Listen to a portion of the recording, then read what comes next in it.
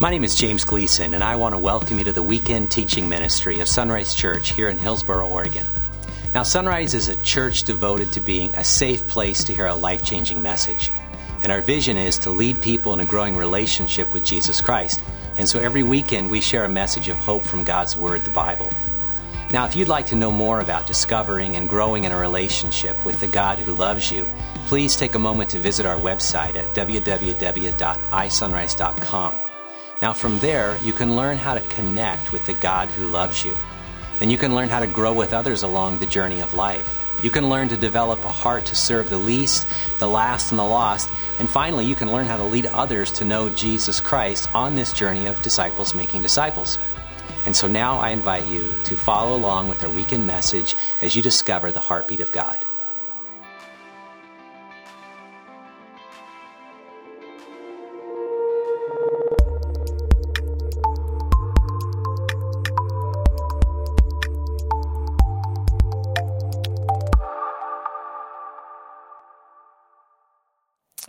I want to share with you a little bit about a journey that I've been on the last 10 years. It started about 10 years ago when I began to enter a season of depression. Now, we are in this series called Contagious Hope, and we started the first 4 messages or so with all this idea of optimism and hope. And I really believe that. I'm an optimistic person. My optimism gauge is usually pretty full, and I'm pretty excited about life. But there was a season where my optimism really ran low. And if you've ever, seen that yellow light go off on your car saying you need to get gas, my optimism level was like that. And so last week I talked a little bit about discouragement. Why is my soul downcast? Why is my soul discouraged? Put your hope in God. Today I want to talk about the issue of depression and where do we turn when we realize life isn't turning out the way we think it should turn out. And then next couple of weeks, we'll talk about that and lift our way back up as we conclude this series. So my optimism level was incredibly low, and I didn't know what was going on. And I've never struggled with depression before. I talked to people, especially some men who'd gone through some male depression, but I hadn't experienced it. And I felt like I was beginning to go into a tunnel, a very dark tunnel. And it was worrying me because this is not normally who I am. And so as I was talking with a friend, another pastor, at a lunchtime, I was, sharing. He asked me the question, how you doing? And it wasn't one of those, doing great. It was like, honestly, I'm not doing that well. And I started to explain this. He said, let me help you out. And he's an older, wiser pastor, and he was finishing up his doctoral work, and he was surveying all of the pastors in the Pacific Northwest in his denomination. And he said, I've got a couple more seats on this survey. I'd love to survey you. And it's specific to churches that are growing. And Sunrise had been growing at just a great rate. It was exciting, but it was exhausting, and we were building, and we were moving, and all these kind of things. And so when the survey result came back, he and I met for lunch. He said, I need to tell you, you're in the danger zone. He said, there are 5 areas that typically pastors will blow up or burn out just to get out of ministry because it's just wearing on your soul. And he says, you've got 2 of them. So you're not like horrible, but you're bad. Okay. I'm like, okay, thanks for encouraging me. And he said, the reality is that you're on the verge of darkness. I said, I feel that way. He said, you have very little self-regard. You don't consider yourself anymore. And there's no happiness in your life. And I realized that. Now, I was true. And if you've ever been to the point of depression, you know what it's like when you eat food and you don't even taste it. When you go to bed at night and you wake up tired. You know what it's like when you do things but there's no more pleasure. That was my life. And so we talked about it, and he kind of probed a little bit and asked me questions. And it started me on a journey of a couple years of realizing why I was in the place I was and how God was bringing me out. And it was really helpful. Now, there were 2 big issues going on in my life. The first one was what's called SAD. Anybody ever get SAD, seasonal affective disorder? Yeah, hello. Okay, I'm from California, and the sun shines, all right? And so I moved to the Pacific Northwest, and the gray glows, okay? Liquid sunshine does not do the same thing. And what I hadn't realized, what was for many, many years, I had been traveling to East Africa in January or February for 2 or 3 weeks to train pastors. East Africa, Uganda, all those places, they're on the equator. It's the best sun on the planet. You only get 12 hours exactly of sunlight, but it was amazing. somehow, for some reason, my life had gotten so busy, I hadn't traveled for at least a year. And so it kind of caught up with me. And I didn't know what was going on. And so, I basically kind of looked it up and I went to Costco, as you should do, not just to get samples, but I got a Happy Light. You know what a Happy Light is? It's a special temperature light that you set there in the morning, about 30, 45 minutes, and you turn it on. And so I would just do it every morning while I was doing my Bible study, eating breakfast, and I would turn that on. And that helped me a lot. Plus, I resumed going to the sun in January or February, which I do now every year. That just gets me in that moment. But it took a while to recover from that gloom and depression. But the deeper issue was, and this is actually going to be hard to talk about, but I had opened up twice in our pastors' meetings, and we met every week, and 10, 12, 13 of us, and I had shared 2 different times over a 6-month period exactly what was going on in my life. And my heart ached as I was met with silence. Nobody said anything. Nobody responded. Maybe depression isn't fun to talk about, so you just ignore it, right? Nobody said, hey, James, let's go out to lunch. Let's talk. Let's go grab some coffee. I'd like to pray for you. I'd like to know more what's going on. There was just complete silence, except for one person. And this one person began to use that information against me. He began to use that to undermine me. And it was not a good thing. It was a kind of a warfare reality, because he was tearing down my soul. And at one point he looked at me and said, I don't think you're fit to be senior pastor anymore. I should take that job. I'd taken a sabbatical, things got better, and I came back, and all of a sudden the pastors are crying out. And we all met, except him, and they all told me he had been doing the same thing to them. And so we got together, grabbed our elders, and we just interviewed, and we just said, you're done, because you are not for us, you're against us. But it took a long time to build my hope back up, my self-esteem back up. And if you've ever been in any of those situations or other situations that lead to not just despair and discouragement, but depression, you know what I'm talking about. It is a frightening thing to be in that tunnel, to be maybe even entering it, or to be deep in it and not know if there's a light at the end of it. But I'll tell you, there is hope, my friends. There is a reality of God in your life that will change your life. Now, it's not an easy out. It's not an easy exit out of the tunnel. But I'll share with you what God did for me by teaching me some truths of Scripture. I love the Bible. I read it. I process through it every year. I go through it. And the words of Scripture speak to me, especially Psalms. And they were speaking to me and they were instructing me. And I love reading about what God says to you and me and the hope he gives us. Because the Bible says that God is a God of hope. Just like we started, a song of hope. We have a reason to have a hope, even though it feels like the world is just falling apart, okay? Have you just been noticing all of the things that have been going on? The droughts and the fires and all the things, the floods in Germany. I mean, it's crazy what's happening in our world. But in the middle of all that, God promises that because he puts his Spirit inside of us, and he's given us Jesus, who's not only died on the cross for our sins, to pay for our sin debt, but he rose again, and he promised us an opportunity of a resurrection, that even though we die here on the earth, we have a hope. So really, nothing can happen to us on this earth that should cause us really to give up hope, even when it's difficult. I read this last week. I just want to get the details right. I found out there are 8,810 promises in the Bible. That's a lot of promises, okay? 8,810 promises in the Bible. And 85% of those are from God to us. 85% of those verses, God promises something to you and to me. And those are amazing promises. Some are specifically to groups of people, like to guys and people and gals and nations or whatever. Some are to us as a church. But the reality is there are a lot of promises. Now, when I first came to faith in Jesus, I was going to a Baptist church in Petaluma, California, and we sang one of the hymns that you probably know. It's called Standing on the Promises. Anybody know that song, Standing on the Promises? Okay, I'm not going to sing it because that'd drive everybody else out. But Standing on the Promises. And I remember one year thinking, what are the promises of God? And every year when I read the Bible, I kind of look for a new theme and a new message. It's like, what is the subject that I want to highlight? Because there's so much in Scripture. And one year I just looked at promises, and I kept a notepad and all the promises. And I wanted to know those. And I came up across one promise that I didn't like. I really wasn't happy about it. I wanted to argue with Jesus, but he was already gone, and he was in heaven. And so, I'm like, I don't think this is a good promise. But I began to embrace the promise, especially in my season of discouragement and depression, because I realized it's life. And Jesus is with his guys, his disciples, on the night he's to be betrayed in an upper room having a meal. And he's giving them all this instruction about what's going to happen, how he's going to go away, but he's going to send the Holy Spirit.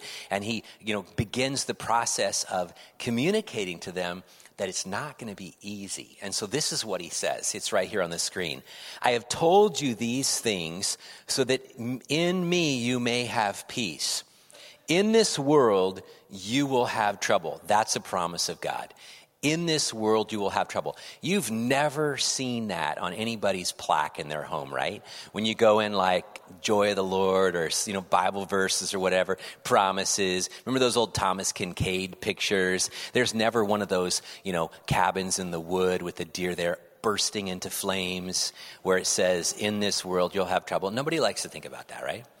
But that's a promise from Jesus. In this world, you will have trouble, but take heart, I have overcome the world. The word trouble, literally, in other translations, is communicated or translated as tribulation, affliction, anguish, burden, or persecution. But literally, it means to crush. It means to press. It means to squeeze or cause distress.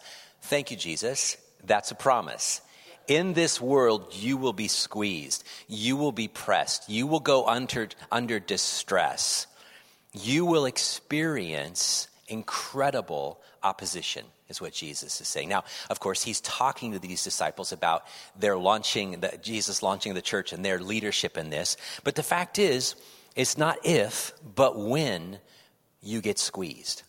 Jesus says it's a reality of life. No matter how deep your relationship with me is, no matter how much optimism and hope you have, you will go through tough times. How many of you in the last year plus have gone through a tough time? Okay. I don't know where the rest of you lived and if COVID was not going on there, but we've gone through a tough time. We've gone through a tough season. Jesus says it's going to happen. When we go through difficulty, we go through discouragement, we go through disappointment, we go through times of suffering, we go through times of sorrow, we go through times of sadness, we go through times of frustration and failure and fatigue. That's a normal part of life. And Jesus says, take heart. Literally, this idea of take heart means not just to have courage, but to be bold and stand firm. Remember in the Old Testament, when Moses has passed away and the leadership has been given over to Joshua, God visits Joshua and says these words. He says, be strong and courageous, right? He says, be strong and courageous. Commit my words to your heart. Meditate on them day and night. But you take a stand for me. You be strong and courageous. And that's what Jesus is saying here. In this world, you're going to be crushed and pressed. You're going to have stress and strife. You're going to have difficulty. But don't waver in your commitment. Be bold. Be courageous. Now, Jesus is saying this, and now don't forget this. That night, he's going to be betrayed in a garden. That next all 24-hour period, he is going to suffer persecution like we would never know. He's going to go to a cross and die. And so Jesus doesn't say this as a nice theoretical thing because he knows that he is taking heart. He knows he is standing strong. He knows that his heavenly Father is going to care for him through the stress, through the crushing, through the disappointment and the distress that he himself is going to go through in just a number of hours. And he says to them, you take heart. Because he says this, he says, I have overcome the world. There's nothing, my friends, that will happen to you, that could ever happen to you in this place, that should shake your faith to the point of walking away, because Jesus has overcome the world. It doesn't mean that life is going to be easy. It doesn't mean that life is always going to be pleasant. It doesn't mean that everything is going to go your way, that all the arrows are going to go up and to the right. It doesn't mean that. It just means that when you hold on to him, you will be okay. Now, we often think that peace is the absence of conflict. We talk about this peace in a relationship. We say this, can there ever be peace in the Middle East? Which means, there's no more conflict, right? But that's not what real peace is all about. It's in the middle of differing relationships, differing desires, that we can be together and walk together. The reality is in the midst in the very middle of our trouble, Jesus shows up. Jesus shows up. Jesus invites us into peace in the midst of pain. Now, again, he's telling this to his disciples who within a few short weeks are going to become the leaders of the church. And they're going to see incredible growth as the Holy Spirit comes in, incredible expansion of the church. But within a few short years, there's going to be incredible persecution.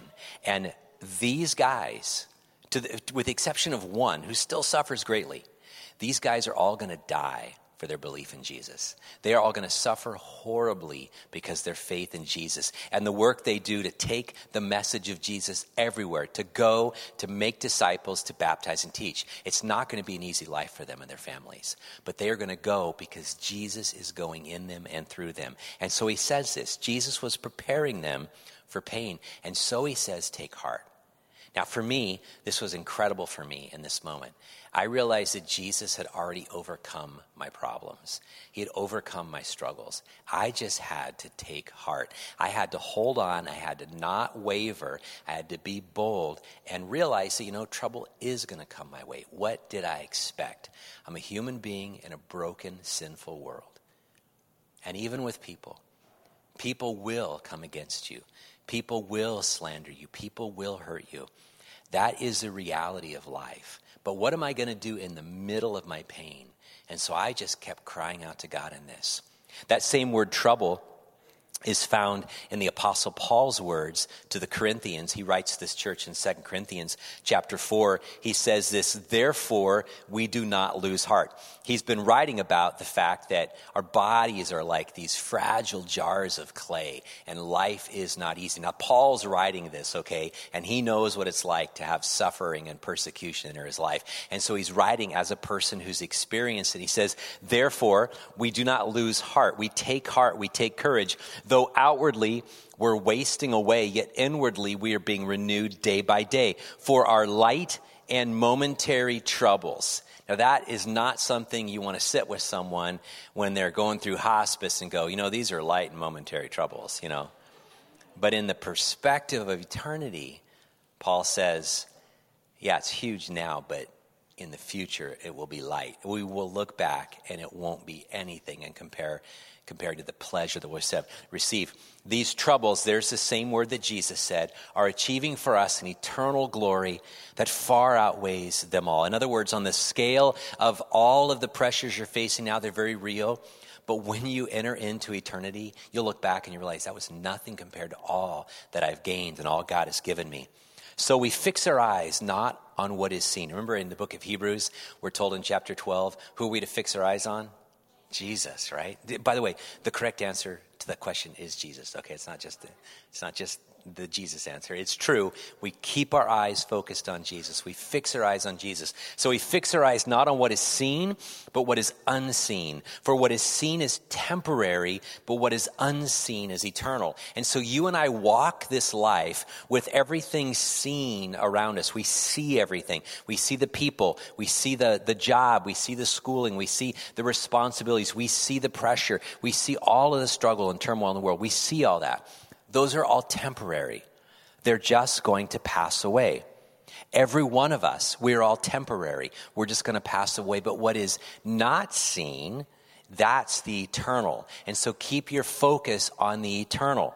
Now, the reality is this, is that we all have a temporary life. And Paul is not just saying here, and he is saying it, but he's not just saying, my body's wasting away. How many of you would be honest enough to say that my body's wasting away? Anybody over like 22? Okay, it's like downhill after that. Okay, and some of you, it's pretty downhill. Let's just be honest, right? Okay, let's just be frank. We wake up with aches and pains, right? Anybody, like one of your favorite parts of your diet is Advil?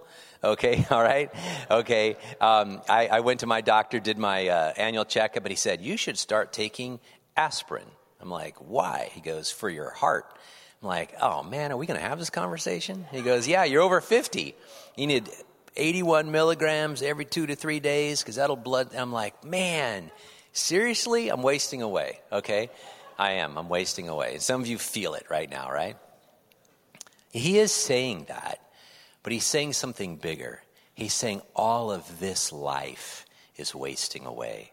It's all falling apart. It's all decaying. And there is a part of us, an internal part of us, our soul, our spirit, in a relationship with God that needs to be shining brightly through the decay, the jar of clay that's fractured and broken and getting more and more feeble as the years go by, because we want to shine the light of Christ. And this is exactly how Paul lived his life. Even when he was in prison, even when he was under incredible persecution, had to flee from people that wanted to take his life, he stood firm for Jesus, and he was a bright light shining there.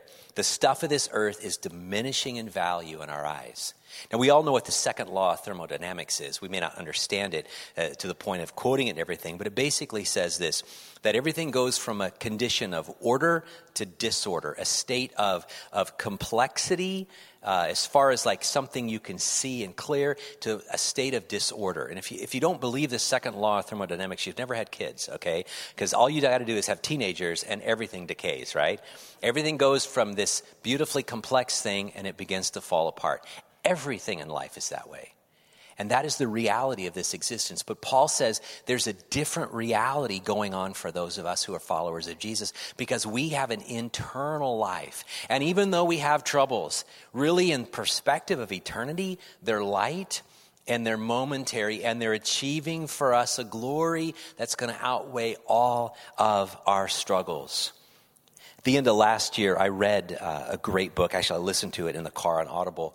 And it was talked about by a friend, and I thought, I got to listen to that book. And it's by a man named Jerry Sittser. He's a professor at a school up in Spokane. And it's called A Grace Disguised, How the Soul Grows Through Loss. A Grace Disguised. And an incredible amount of vulnerability. He shares his story of grief and loss. In one moment, on a darkened night up in northern Idaho, he sees the headlights of a car coming down this dirty, dusty road, swerving back and forth. And he can't avoid it. And the drunk driver hits the minivan head on. And in one moment, he loses his mother, he loses his wife, and he loses his daughter. 3 generations of women in his life are gone in that moment. And he's left with 2 children in deep distress, scarred because of that. And so he writes this book as an understanding of his own journey through grief and loss.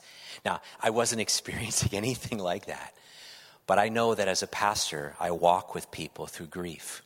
And this man weaves together in this book suffering and pain and the grace of God in the daily moment of depending upon him. And he uses this passage, that a light and momentary struggle, affliction, or trouble is going to achieve something that far outweighs anything we can see on this earth. And again, I wasn't going through it for me. I was just walking through a grief book, because I know I walk people through grief. And I know that one day I'll have a level of grief that I've never experienced before. And so I began to share in his grief through this book. And he came back again and again and again. And a level of tragedy I'm sure none of us will ever know. He says, what I learned was simply this: we all taste trouble. But if we let God in, God brings his grace that transforms all of our grief into something that's beautiful.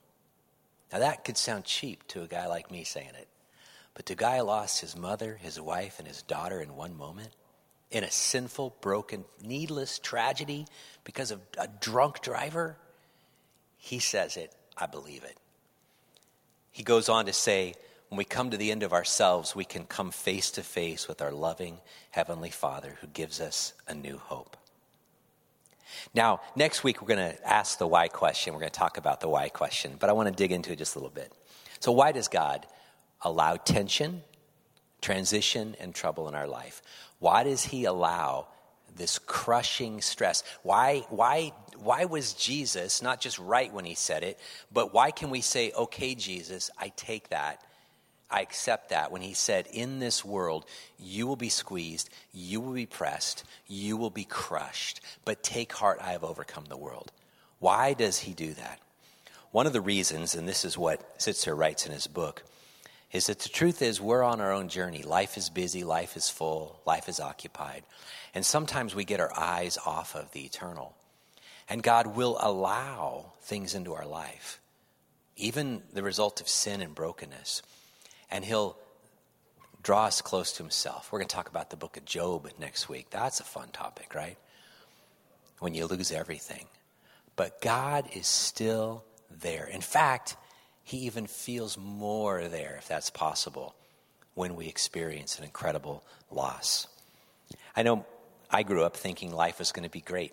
I knew as a kid, having all this optimism, thinking life is going to be just amazing. And I'll be honest, it has been awesome, right? I'm a really blessed person. But I'd have to say this, life has been harder than I ever imagined. Anybody understand that? It's been harder than I ever imagined. But I would say as well, in the middle of all that, it's been more rewarding than I ever imagined.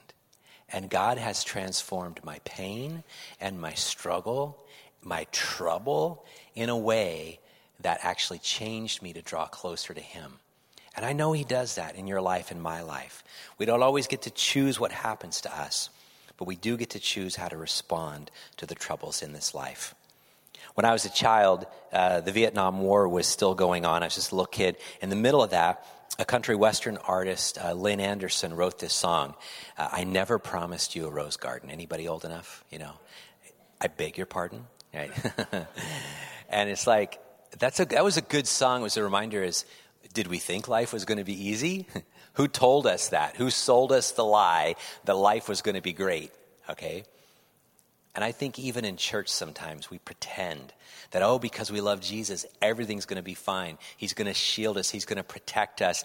Bad things will not happen to us. That is not reality. In fact, as followers of Jesus, we get attacked even more because we now have an enemy, Satan himself, with his sights on us. But in the middle of trouble, we take heart, and Jesus has overcome all that. Jesus actually said it better, I think, than Lynn Anderson at the end of his Sermon on the Mount, or kind of in the middle in Matthew chapter 6. He says, so do not worry, saying, what shall we eat, what shall we drink, or what shall we wear? He's talking about the fact that we have a heavenly Father that cares for us. And I know there's a lot of pressure, and Jesus says, don't worry about what you eat, or what you drink, or what you wear. For the pagans, those who don't have a heavenly Father, run after all these things. And your heavenly Father knows that you need these things. These are legitimate needs. But seek first his kingdom and his righteousness, and all these things will be given to you as well. In other words, put God first, keep your eyes set on God, and God will fulfill these desires and needs. And he says this, therefore, do not worry about tomorrow, for tomorrow will worry about itself. Each day has enough, and here's our word, trouble of its own. That's another promise. Don't worry about tomorrow, because tomorrow is going to be a pain, in other words. And what Jesus is basically saying here is, don't borrow tomorrow's troubles. Today's troubles are enough for you. Now, think about this. This is kind of cool. There's an important distinction between fear and anxiety. Fear is a natural response to maybe being attacked or being perceived as under threat, and you respond accordingly. It's a fight or flight mentality, right? Last week, Sunday afternoon after I preached, I hopped on my bike and motorcycle, and I rode to the Tri-Cities to begin this multi-day prayer ride. And I was about Multnomah Falls. I'm in the left lane. I'm cruising along, and this sedan is in the right lane, kind of right in front of me there. And she doesn't see me. Why? Because I'm a motorcyclist. We don't exist on the road.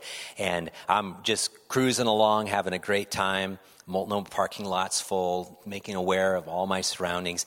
And immediately I see this car is coming right into me. Now, what did I do?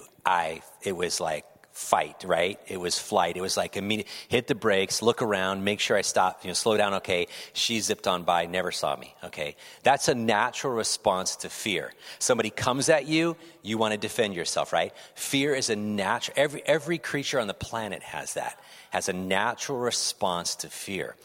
But anxiety is different. Now check this out. We are the only creatures on the planet that have an awareness of something other than now. We know past, and past can be good or bad. We know present, but we also have an awareness of future. I guarantee you the birds don't. The cats don't.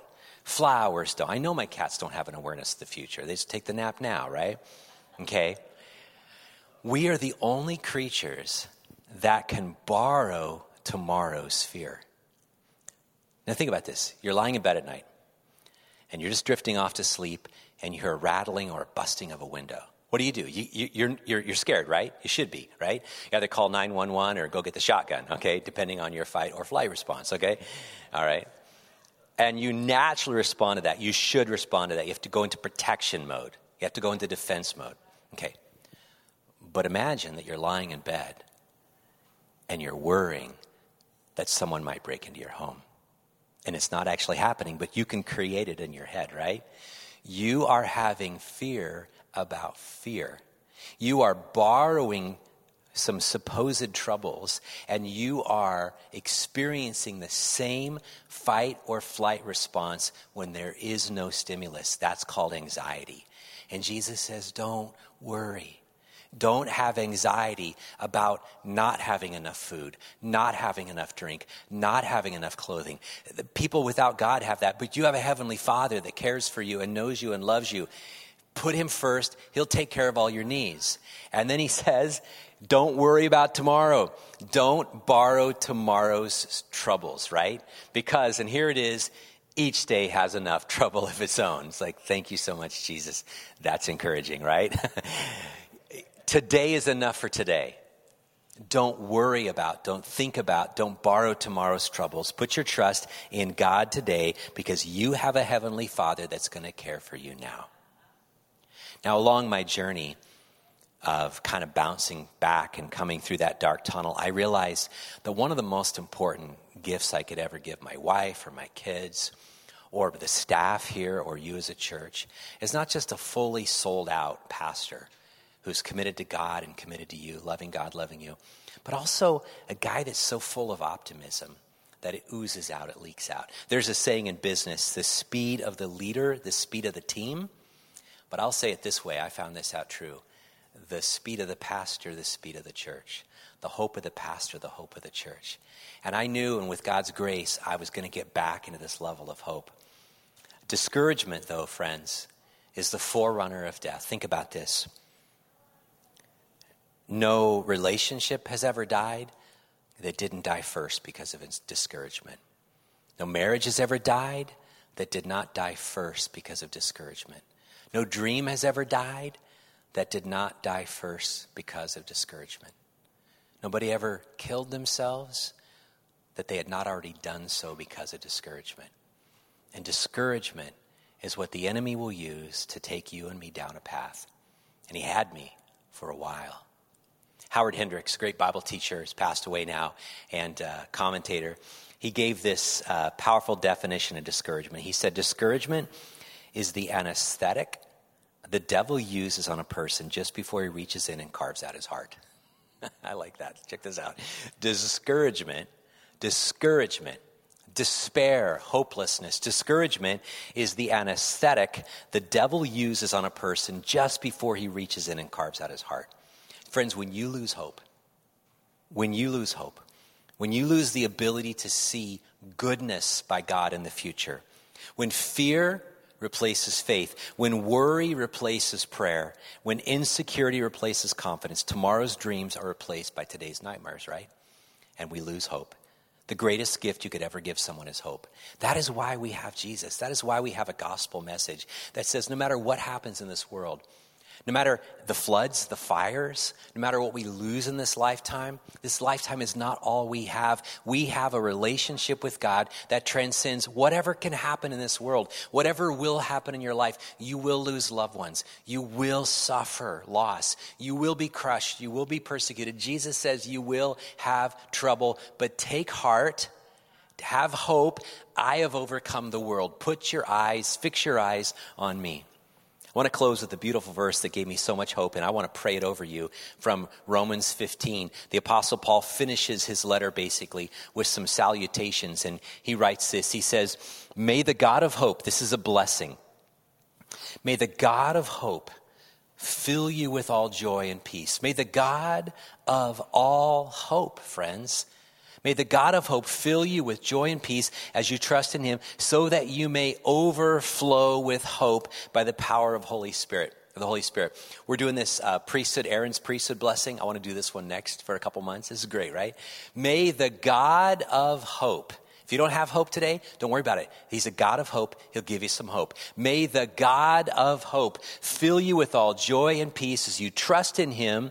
Put him first, seek him first, so that you may overflow with hope by the power of the Holy Spirit. Friends, we're in a world that is desperately in need of hope.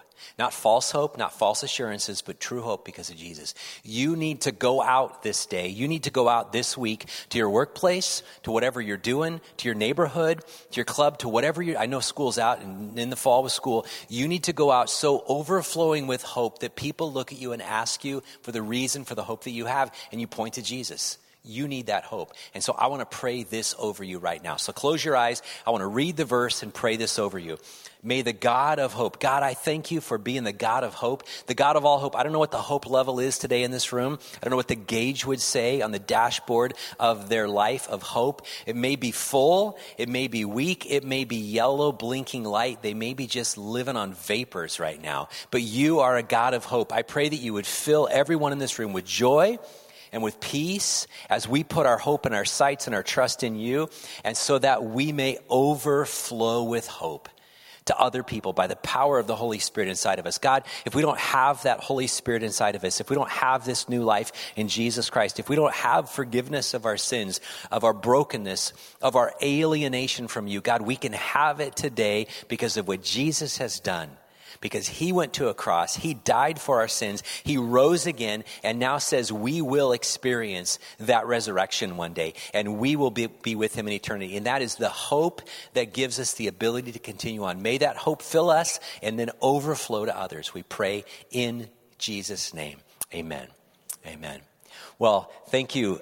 We are going to receive our communion time during the song when the worship team leads us through this. And I'll tell you, it's a great opportunity for you to come to the tables. The bread representing the body of Christ that went to the cross for us. The cup representing the blood of Christ that covered over our sins. And in this moment, if you don't have hope, would you just lean on the person around you and just say, I need some hope. And let them pray over you. And then I'll tell you what, man, let the God of hope fill you. If you find yourself with overflowing hope, find someone today that doesn't have a lot of hope and overflow Jesus' hope into their life as we go to the Lord's table.